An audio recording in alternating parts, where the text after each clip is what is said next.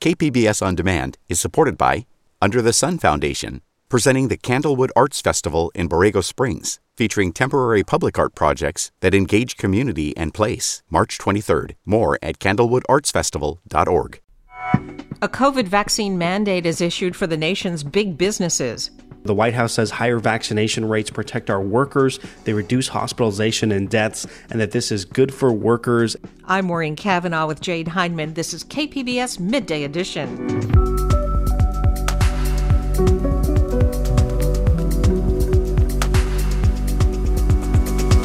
What could San Diego get out of the major bills being negotiated in Congress? The $555 billion being proposed is several times greater than the largest investment we've ever made. It's so important for a coastal community like ours in Southern California. Older San Diegans get their moment in the spotlight at an age-friendly film festival. And we celebrate San Diego music with 5 songs for November. That's ahead on Midday Edition.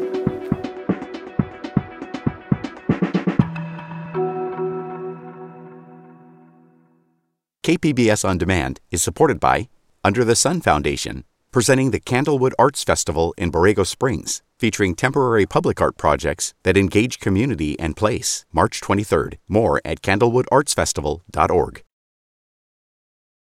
Employees of large companies across the U.S. will be subject to a COVID vaccine mandate starting January 4th. The Biden administration announced the deadline today. The new rules mandate that companies with 100 or more employees must require their workers to be fully vaccinated or undergo weekly COVID testing.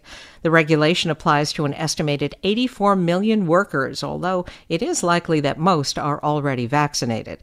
Administration officials say the mandate will save the lives of thousands of workers and cause new COVID case numbers to plummet.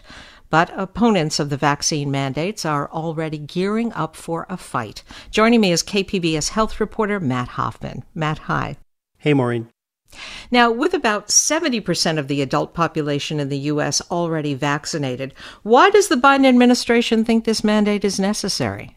First, I would say that this was announced a few weeks ago by the Biden administration, and they said since that announcement that millions more Americans have gotten vaccinated, sort of anticipating this mandate coming down. But sort of simply put, the White House says higher vaccination rates protect our workers, they reduce hospitalization and deaths, and that this is good for workers. And importantly, they say this is really good for the economy.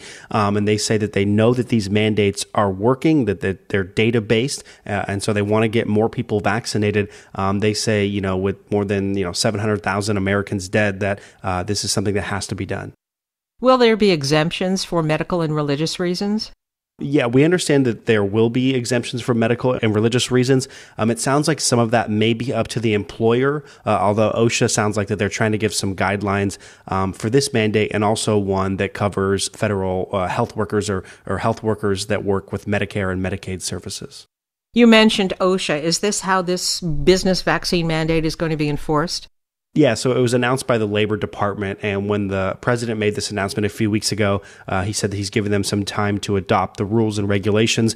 On their website now, they have a whole list drop down of sort of, who falls under this requirement. We know it's like 100 or more employees. For example, if you're an employee that's working from home and you don't go in the office, it says that you don't have to be, regularly screened if you're unvaccinated, or you don't have to comply with this. So employers are going to have to pore over this. As I know that we talked to when this first came out, Woodstock's Pizza with their HR department stuff, and they said that they were really looking forward to being able to pour over all this, because there's a lot of questions about, paying for testing, not paying for testing, giving time off, and things like that. Now, I know investigations are going to be based on complaints about a lack of compliance, so OSHA isn't actually going to go in and investigate every business. But if a company fails to comply with the new regulations, will there be consequences?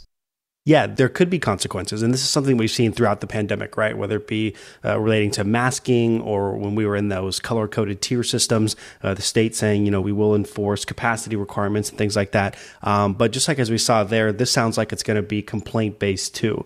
So if somebody goes in, they see something, maybe they don't ask vaccination card, then they get a report. OSHA comes out, and they could face some hefty fines. Depending on how big the business is, but we understand fines could be up to $14,000 per violation. And the federal government says that they're going to assess that based on each individual case. So, if somebody's like showing continued non-compliance, then their fines could be higher. There's also a companion mandate to this concerning healthcare workers in facilities covered by Medicare and Medicaid. Tell us about that. Yeah, so the Centers for Medicaid and Medicare Services, they sort of issued a new rule that requires healthcare workers at facilities that take Medicaid and Medicare, that those employees have to be fully vaccinated. Now, this one's a little bit different than the sort of broader mandate for companies with 100 or more employees, because that has a testing opt-out, whereas this one for the healthcare workers does not. So it's very similar to the state of California's one that we've seen. And we understand, too, that both of these mandates are aligning at the same time. So January 4th, 2022 is the date that people have to be in compliance, whether that be fully vaccinated or weekly testing or have a religious or medical exemption. Because this mandate counteracts the laws of some states that don't require vaccinations, are there already lawsuits lining up against it? We've definitely heard a lot of chatter, especially from some Republican attorney generals, that they plan to file, or if not already filing, lawsuits that are going to challenge this, that they want more of a freedom of choice for people. It's also worth noting, too, though, that the White House, when they held their media call, they sort of went over a section where they sort of explained how they have this authority and how the Labor Department and Cal OSHA are able to do this. So it seems like the federal government feels pretty confident that they're able to implement this and require vaccination. And just so we know, what's the current state of new COVID cases around the country?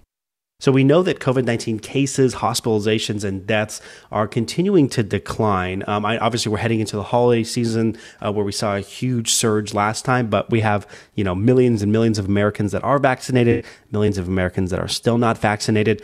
But the CDC sort of notes that there's still, certain parts of the country that are still experiencing high levels of community transmission. Those are likely areas with lower vaccination rates. So everything's looking good, but we're still seeing cases pop up, and that's sort of why the White House says we need this to help sort of stamp this out, especially now that we have vaccinations available for kids ages 5 to 11. I've been speaking with KPBS health reporter Matt Hoffman. Matt, thank you. Thanks, Maureen.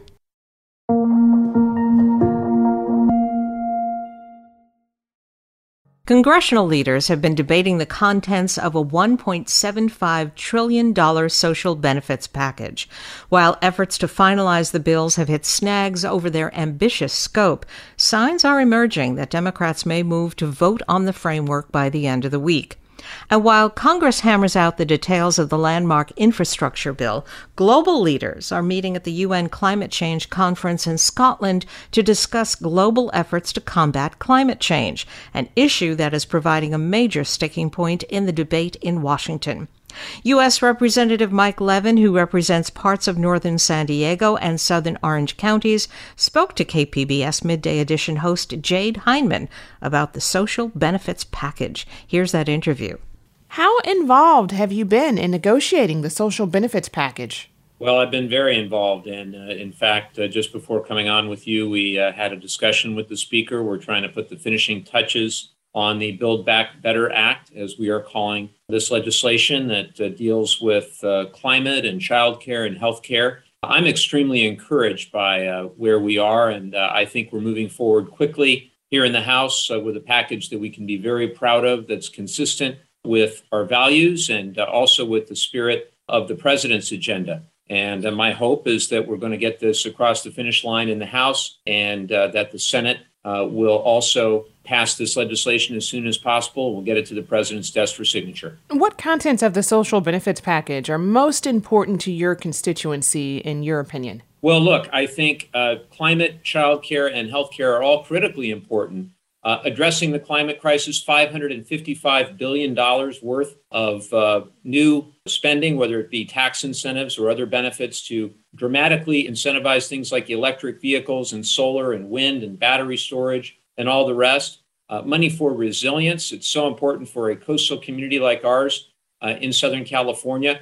I'm also very encouraged that our American Coast and Oceans Protection Act, which would ban all new drilling off the coast in California and elsewhere, That's made it into the House version as well. It's on page 851 for anybody that's interested. But also that we're making transformative investments in childcare. So often I've heard through the pandemic that a lot of people are very concerned about going back to work because of the cost of childcare. And this bill, if you make under $300,000 a year, would cap your childcare expenses at 7%, no more than 7%. It would also extend the child tax credit for working families, providing them with a monthly payment for the next year. And it would also, for the first time in American history, provide free and universal preschool. That is so critically important. And we know, Jade, that when we make investments in children, those are some of the best dollars we can spend because they will yield long-term economic return. When you look at the long-term outcomes of children, when you invest in them, when they are young, it is really astounding the long-term implications of that. Finally, healthcare, doing all we can to reduce prescription drug costs. That's clearly been a very important facet of all this, and doing all we can to expand upon the success of the Affordable Care Act and other things like SALT. I'm very hopeful that we have a deal on the state and local tax deduction that has dramatically impacted so many families in San Diego, and not just wealthy families, but middle-class families who are stuck now paying much higher taxes because they fall under the $10,000 cap for the state and local tax deduction. There's a lot in this bill, and I'm so excited to get it across the finish line so I really can begin explaining the benefits of it in the months ahead. A big chunk of climate spending in the package is missing some key support. What are your thoughts on this hesitancy to commit to climate-forward spending while global leaders discuss the issue on the world stage at the UN Climate Conference? Well, I just had an opportunity to meet with several representatives from various countries talking about this very issue. And I tried to reinforce to them that we are committed as the United States to leading again on climate action. That's exactly what the Build Back Better Act would do. Remember, the $555 billion being proposed is several times greater than the largest investment we've ever made in climate action. That was around $80 billion as part of the 2009 Recovery Act. And so this is a magnitude of order greater than that. And I think it will put us on a path to meet our nationally determined contribution to the international community of reducing our emissions 50 to 52% by 2030 on path to zero net carbon by 2050. And I think that we are going to get there, Jade.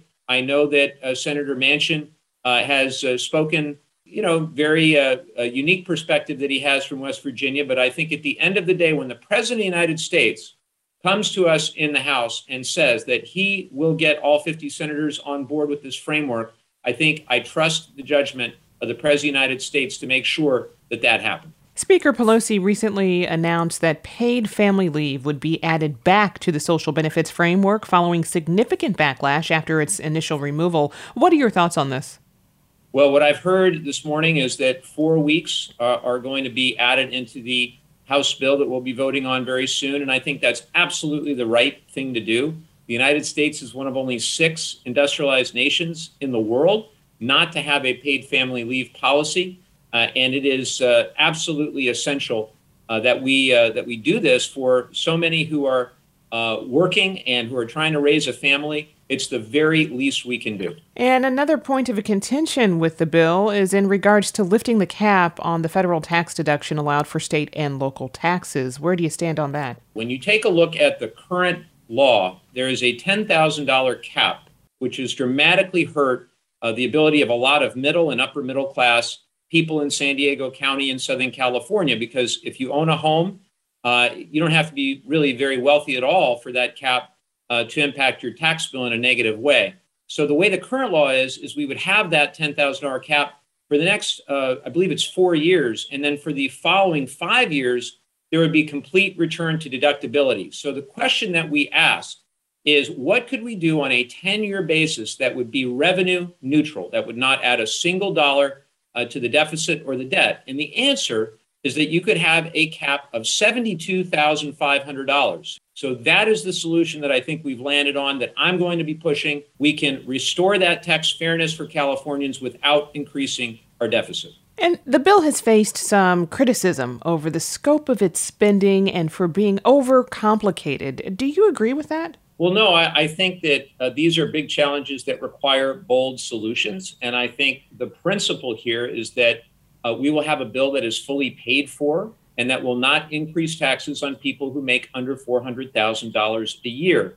And I think that when you look at childcare, healthcare, and climate, these are very significant concerns for the average American, and we are going to address them with this legislation. We are going to advance this legislation, and I trust the President of the United States when he says that he will be able to get all 50 senators on board with this framework. I've been speaking with Congressman Mike Levin. Representative Levin, thank you so much for joining us today. Thank you, Jade. That was Midday Edition co-host Jade Hindman. Midday Edition also spoke to Democratic Representative Scott Peters about the prescription drug pricing portion of the package. Here's what he said. The relief we're giving seniors at the drug counter is exactly the same as the original bill. We're doing that while we also preserve the incentives to invest in all those cures that the private sector is working on in San Diego County. 68,000 jobs, 175,000 jobs indirectly dependent on life sciences. San Diego County's sole Republican representative, Darrell Issa, said the following in a statement about the package of bills. Quote, "The $1 million spending mashup is a completely moving target, the product of daily backroom drafting done by Democrats only." Unquote.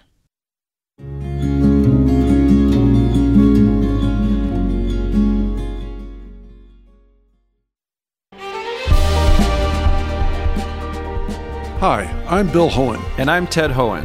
Over the past 50 years, our family has brought many world-class dealerships to Carlsbad, including Mercedes-Benz, Porsche, Audi, Honda, Acura, Jaguar, and Land Rover. That's right. This year we're celebrating 50 years in Carlsbad. So on behalf of the entire Hohen family, we want to thank San Diego. Throughout the years, we've taken tremendous pride in meeting and even exceeding our customers' automotive needs. We value the relationships with our clients and look forward to serving you for years to come. We invite you to visit one of the Hohen Carlsbad dealerships or hohenmotors.com.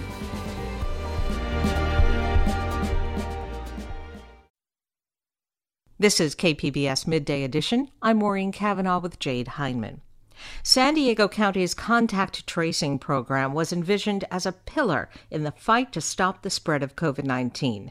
The idea was to identify people who had been exposed to COVID-19 and notify them so they could quarantine. KPBS investigative reporter Claire Trageser looks into how the county's program actually worked. It was the early days of the pandemic, and Jessica wanted to do something, anything to help. So she jumped at the chance to be a case investigator for San Diego County's contact tracing program. It was a pretty steep learning curve. We were thrown into the mix within just a few days of training. But after a few days of pretty rigorous training, I would say that I caught on pretty quickly. KPBS is not using Jessica's real name and has distorted her voice to protect her livelihood. She is part of a contact tracing program that at one point employed nearly 1,000 people and has so far cost the county millions. Despite this commitment, it became clear within months that it wasn't nearly enough to stop the spread. During the summer surge of 2020, just 11% of people with COVID-19 were being contacted by a case investigator within a day, far short of the county's goal of 70%. Now, more than 18 months into the pandemic, experts are looking back on the program to examine how it could have been changed to be more effective. Rebecca Fielding Miller is an epidemiologist at UC San Diego. Contact tracing is the most useful when you think of it as putting out flare-ups rather than dealing with a wildfire. So in the very beginning, February, March, April, it was really important to catch those flare-ups as quick as we could. County officials would not agree to be interviewed for this story, but county spokesman Michael Workman insisted in emailed responses to questions that the program is worthwhile. Still, he acknowledged that even now, the county is only able to reach and interview about 50% of people exposed.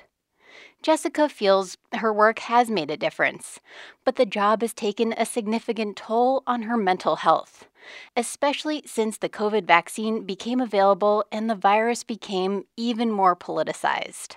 People will scream at her and tell her she can't control them and that COVID is a myth.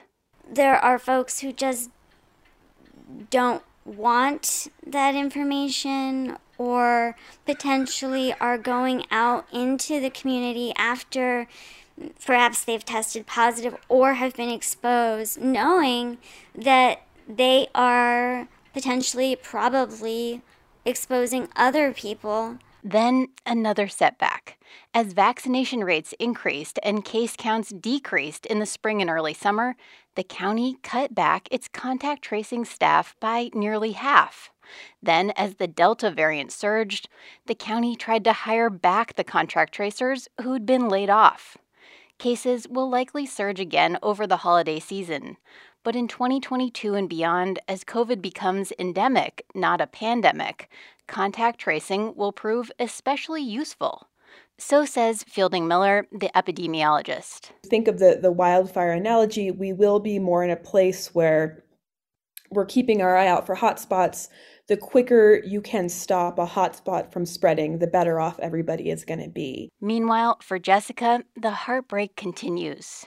I just had someone call me yesterday asking me if the county could help in any way because she was going to miss 10 days of work and her employer was not providing any kind of sick pay for her. Despite the stress, she will keep working as long as she's needed. Joining me is KPBS investigative reporter Claire Trageser. And Claire, welcome. Thank you. Now, last year, COVID testing was more difficult to get and took longer to get results than it does now. So how did that affect the contact tracing program? Right. Well, first of all, you just didn't know necessarily whether you were positive or not. I mean, if we think back to, it's hard to remember, but back in March and April 2020, people were getting sick and they just weren't able to get a test necessarily. You had to have pretty severe symptoms. And so then people weren't testing positive and therefore weren't getting calls from contact tracers, and contact tracers weren't reaching out to the people that they had close contact with. And then the other thing is just that if you got a call from a contact tracer saying, you know, someone you've been in close contact with has tested positive, there weren't necessarily tests available for you then to go out and see if you had picked up the virus from that person. And when someone did test positive for COVID during the height of the pandemic, were there obstacles that got in the way of getting those contacts traced? Right, yes. So as we said in the story, early on, when there weren't as many people who were testing positive, they were doing okay because the goal was always just that they would start a case investigation within 24 hours of someone testing positive. So that means, you know, getting them on the phone and going through the list of who they'd been in close contact with. But then as they reopened, you know, lifted stay-at-home orders, restaurants were open, people were back out, and we had that first real surge in summer 2020, the case investigators and contact tracers were just overwhelmed. The number of new cases they were able to start within 24 hours dropped to 11%. So they basically just did not have enough people to be calling all of the people who had tested positive and doing that thorough interview with them. Rebecca Fielding Miller, the UCSD epidemiologist, mentioned that in Asian countries like China or Taiwan, where they were really doing serious contact tracing, they just had thousands and thousands more contact tracers working than we did in the United States to be able to keep up with everything. Can you remind us, Claire, how contact tracing works? In other words, what does the tracer ask the person who tests positive? Right. So you get this call if you have tested positive, and they go through, you know, everything that you have done basically in the last 2 weeks. What stores you have visited, you know, whether you've been out to eat, whether you've gone into work, gone into the office, and then, you know, who you live with, who else you might have been in close contact with. And I think the definition was always that you'd spent 15 minutes or more with a person. So you would really try and remember everything that you'd done so that they could collect all of those business names and then collect all of the names and contact information, if you had it, of people that you had been in close contact with. And then what do they do with that information? What do they tell the people on the other end? Right. So that's the role of the case investigator, who goes through someone who is a case, who is a positive case, and then they pass those contacts on to the contact tracers, who then reach out and say, someone you've been in close contact with has tested positive for COVID, and so you are now required, or we're asking you to stay home for the next 2 weeks to quarantine and, get tested, monitor your symptoms, things like that. So the idea is to stop those people from then, if they go on to test positive, from spreading the virus further. And is the contact tracing program still going on now? Yes, it is. They cut in half the number of contact tracers they had after vaccines became more widely available and we started to see cases drop. But then the Delta variant emerged and cases went back up, and they tried to hire people back. And so, it's still going on. In fact, about a month ago, I got a call from a contact tracer because someone in my son's class had tested positive. Of course, I already knew from the school, but she did call and told me that my son needed to quarantine for 2 weeks, which we already knew that as well. But that's how the call goes, I guess. And this angry pushback that Jessica in your story says that she's getting, has that increased? Yes, she says that that it's just become a whole different world. Early on, people were really, thankful and grateful for the information. They were scared, they didn't know what was happening. And she says now a lot of the calls she gets are people who are just refusing to cooperate with her. They won't give out the contact information of anyone they've been in close contact with. They say, I'm not staying home. COVID is a myth. The government can't control me. Things like that, and, yelling at her. And so it's become a whole different ballgame, she says. It's surprising that Dr. Fielding Miller says when COVID changes from a pandemic to an endemic virus, then contact tracing will be most valuable. Can you explain why? Yeah, I think the idea is that contact tracing really only works when you can kind of keep on top of the number of cases. So when there's just, rampant spread and people everywhere are testing positive, it's kind of useless, I guess, in some ways to be trying to call everyone and trace the cases. But when it's become less of a common thing that hopefully fewer people will be having it, then it really does make sense to say, okay, this isolated person has tested positive. Let's get in touch with all of their close contacts and, try and stop the spread that way when it's something that's more of a rare virus. And does the county believe enough contact tracers are in place now in case there is an uptick in COVID cases over the holidays? Well, as I said in the story, they wouldn't make anyone available to do an interview with me. I think that they would say, that as they hired people back after the summer, that they have been able to stay on top of cases, and that, hopefully they would have that ability to further increase their staffing if they needed to, if cases do go up over the holidays. I've been speaking with KPBS investigative reporter Claire Trageser. And Claire, thank you so much. Thank you.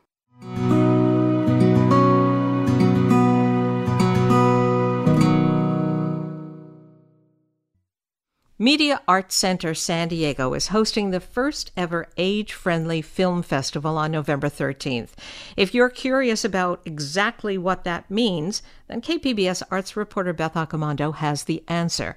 She speaks with filmmaker David Meza and San Diego Foundation Director of Community Impact Katie Rast about what the festival will be highlighting. Katie, you are with the San Diego Foundation, and they are one of the sponsors and partners for this age-friendly film festival. Now, the title of this intrigued me because I couldn't tell right away what that meant. So explain what an age-friendly film festival is about. The San Diego Foundation is working with Media Arts Center San Diego in partnership with the County of San Diego Health and Human Services Agency Aging and Independent Services and AARP San Diego to present the Age Friendly Film Festival. And this is something that has been put together by Media Arts Center San Diego to showcase and really highlight stories of older adults in our community, as well as to support emerging filmmakers who have created and produced these stories. And why did the foundation feel it was important to focus on this topic? So by the year 2030, there will be over 1 million people living in San Diego over the age of 65. Older adults make up an important, valuable part of our community, and the Age Friendly Film Festival is really a way to hear their stories, right? And we're interested in developing plans with our partners that envision a future that really considers the needs, the knowledge, and the insights of the older adults in our region. And this is one way to capture that information and highlight those stories. And do you feel that seniors and the elderly are sometimes kind of forgotten and just pushed aside? Sure, and I think within the stories that are highlighted in the Age Friendly Film Festival, we do see stories of social isolation. We see stories of people overcoming some of those challenges, but certainly within our region, nationally and certainly globally, there are a lot of challenges that older adults are facing. David, your film focuses on a program that teaches technology to seniors, and here's a little clip from the film. So Tech for Seniors program is a pilot program based in South Bay, San Diego County, and the program helps to try to reduce social isolation and loneliness among older adults by providing them not with just assistance with technology, but to partner them with a buddy that can help them learn technology. So tell me a little bit about the process of making this film and being part of this Emerging Filmmaker Fellowship. The process of making the film was really a short process because we do have the help of our mentors named Diego and Edwin. And so they pushed us and they told us that we needed to talk about the main topic, that is the seniors living in San Diego. But also we need to talk about something that really comes close to us. As filmmakers, we have to comprehend, we have to listen. And so the process for me was making sure that I made a film that I can relate to and that can talk to a lot of people, not just me. And I right away knew that I wanted to do a story about this senior. She's a Latina senior. We met and then we started talking right away. And so she knew that I speak Spanish and she was like comfortable speaking with me. And so that was the thing that really got me into thinking this is the film I wanted to make. And also with the help of my mentors, Edwin and Diego, they really, Diego and Edwin really made me took the path I took, because they told me that this is a story that could really impact other people. And so it really impacted me in the first place. And so what was it about Consuelo that appealed to you in terms of using her for a subject in the film? She really is a person that's extrovert, like me, you know, but at the same time, the language barrier was a thing that sometimes made her feel like she doesn't belong.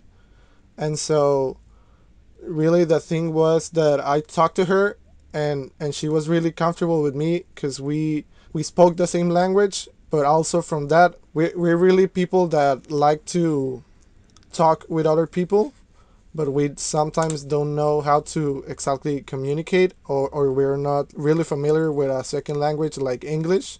She just speaks like a little bit of English. And so in the classes, they actually have teachers that speak Spanish, but in the same classes, not a lot of people speak Spanish. So she cannot be like truly herself because she cannot communicate the way she wants to. And Katie, how did you feel about pairing up these young filmmakers with a senior? Did you feel that impacted the seniors in any way? Yeah, I think one of the interesting elements about this film festival is that it really is intergenerational. And certainly in the work that we do within the community with our partners, we recognize that an intergenerational approach is extremely important. When we have policies and practices within our communities, we know that it's what's good for one is good for many. And certainly the more we support and the more our older adults within our communities have the supports that they need and are recognized, and their voices are recognized, I should say, the better off we all are. And David, did you feel you learned anything through this process or through meeting Consuelo?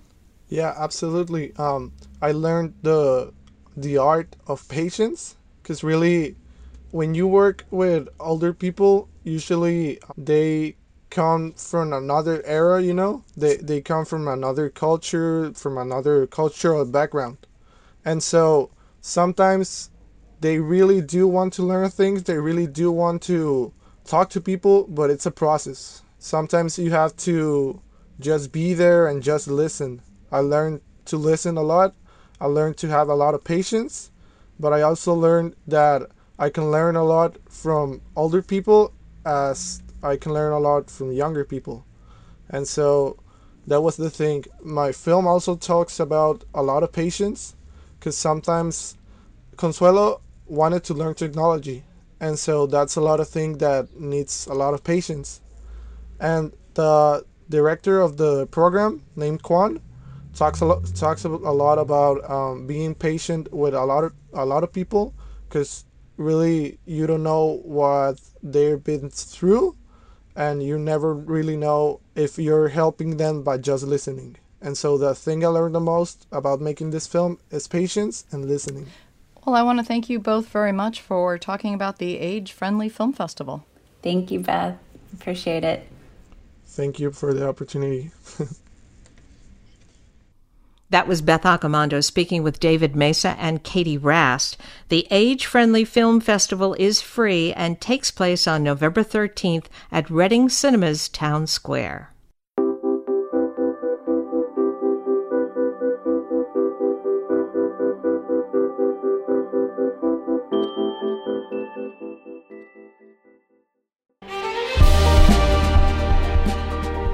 Hi, I'm Bill Hohen. And I'm Ted Hohen.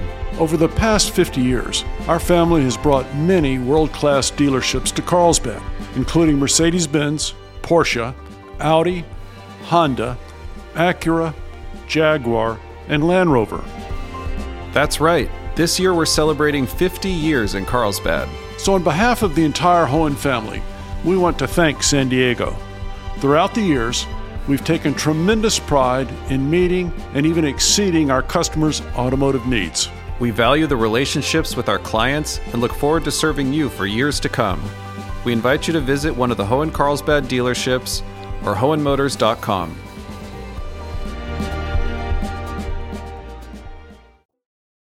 This is KPBS Midday Edition. I'm Maureen Cavanaugh with Jade Heinman. Our KPBS arts producer and editor, Julia Dixon-Evans, joins me today to listen to 5 new songs from San Diego musicians. In fact, 2 of these bands will play live shows this weekend. Julia is here to talk us through each track. Welcome, Julia. Hi, Jade. Thanks for having me on. So first up, you have a track by a new young local band called Koshin. Tell us about Lila. Yeah, so just out in early October. This is the second single they've put out this year, and they've only been writing songs together since March. Lila is really fun. Their sound is equal parts surf rock and indie pop, and it has a lot of grit to it. It's sort of beachy, sort of grungy too. And Lila is kind of a simple tune, but still really expressive, and it can be a little melancholy. I love the chorus, the repeated name Lila, and singer Caitlin Thomas's voice has a ton of 90s nostalgia.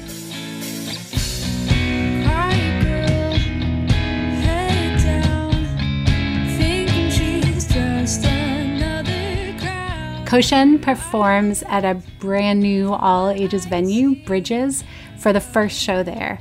This venue's partnering with Soda Bar and Casbah for booking, and it's just really great to have a new all-ages space in town, especially after the Irenic closed a few years ago. Bridges is on Balboa in Claremont Mesa, and it's in an old mid-century church. And the show is Friday, November 5th, with Foxtide headlining. Maybe I'll be back again to tell the story when you start. That's Lila by the band Koshin. Next, let's switch gears to jazz. Local trumpet player Steph Richards paired up with piano player Joshua White for a brand new album. Tell us about this. Yeah, Steph Richards is professor of music at UC San Diego and is such a prolific composer. This is her fourth album in as many years, and she paired up with local jazz piano player Joshua White for this, which is a really magical combination. Richards' jazz is really experimental, and she's known for her brainy and complex compositions, and White adds such a great component to these tunes. So Zephyr is a sort of poetic word for wind, and this album is basically a journey through myths and mysteries of the natural world, like ancient oceans, cicadas, forests, and even the northern lights. And I love this track, Sacred Sea Zephyr, which is the opener.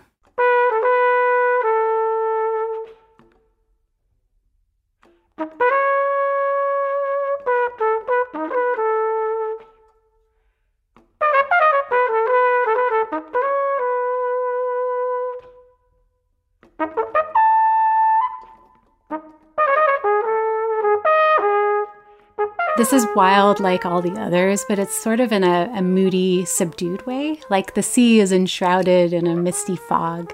And the track opens with solo fuzzy trumpet from Richards, and then the muted piano arpeggio kicks in.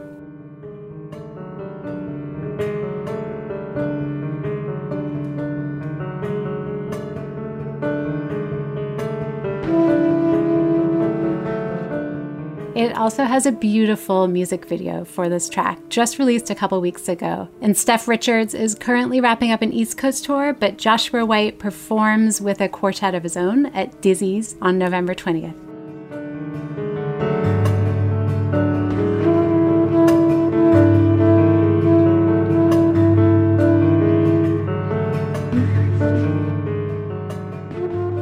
That's Sacred Sea Zephyr from a new jazz album from local trumpeter Steph Richards and pianist Joshua White.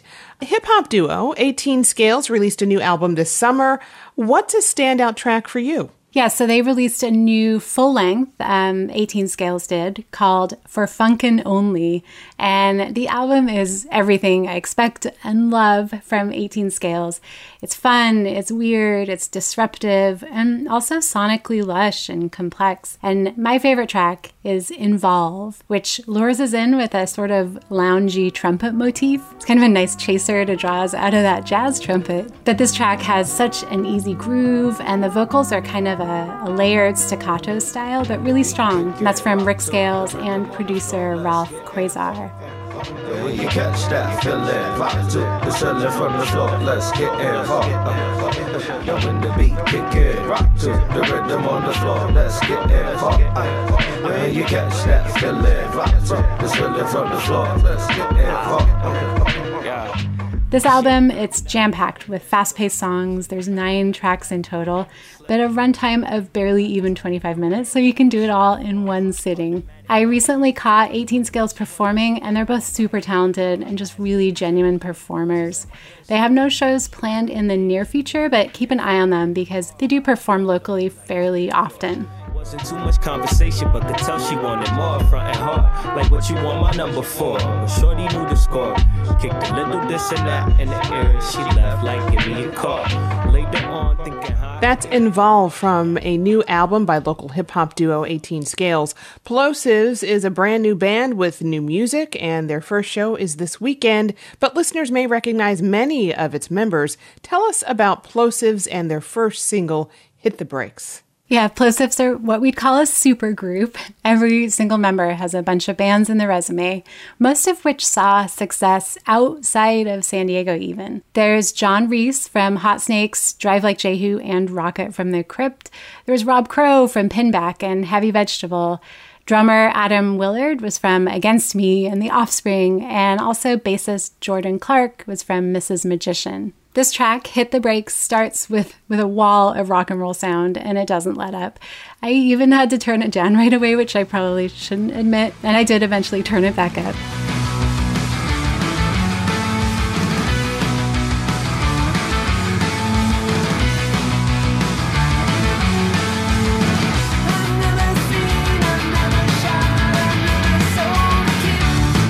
But its high-powered noise and energy from the get-go, and it's aptly named, draws on a feeling of things being too much, too fast, and this desire, which possibly goes unresolved, to let up, to hit the brakes. And they also play with the spelling and all the homophones of brakes, and it works. Implosives will play their first local show this Saturday at Courtyard, outdoors, with Shades McCool opening for them.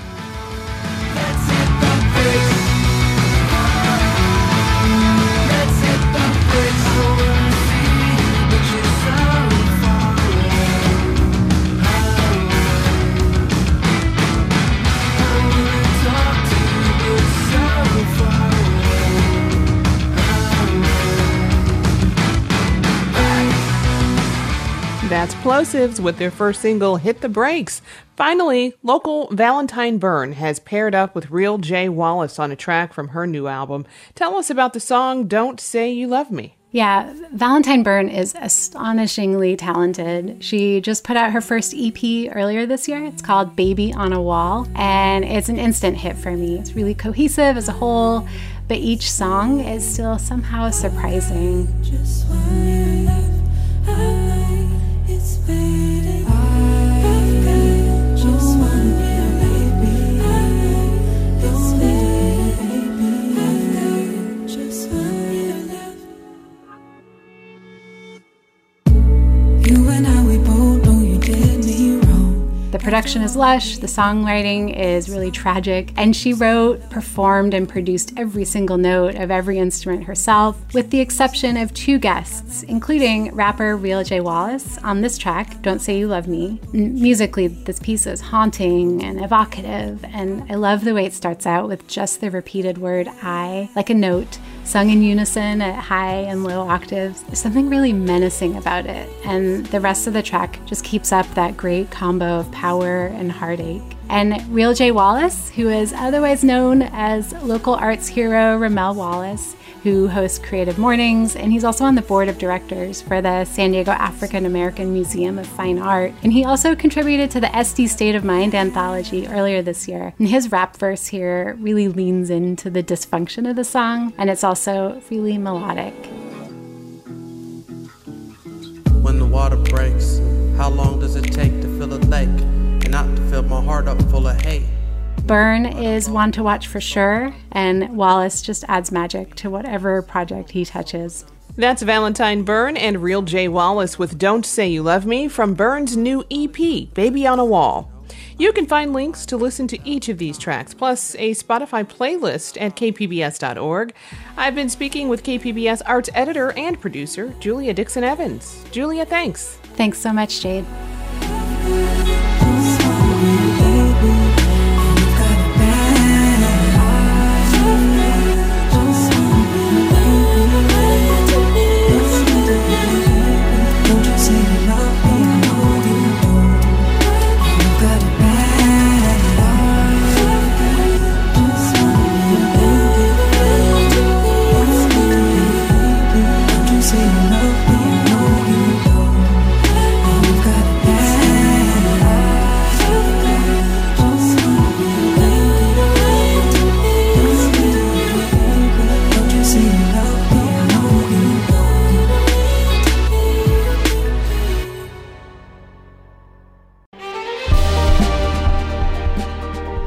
Hi, I'm Bill Hohen. And I'm Ted Hohen.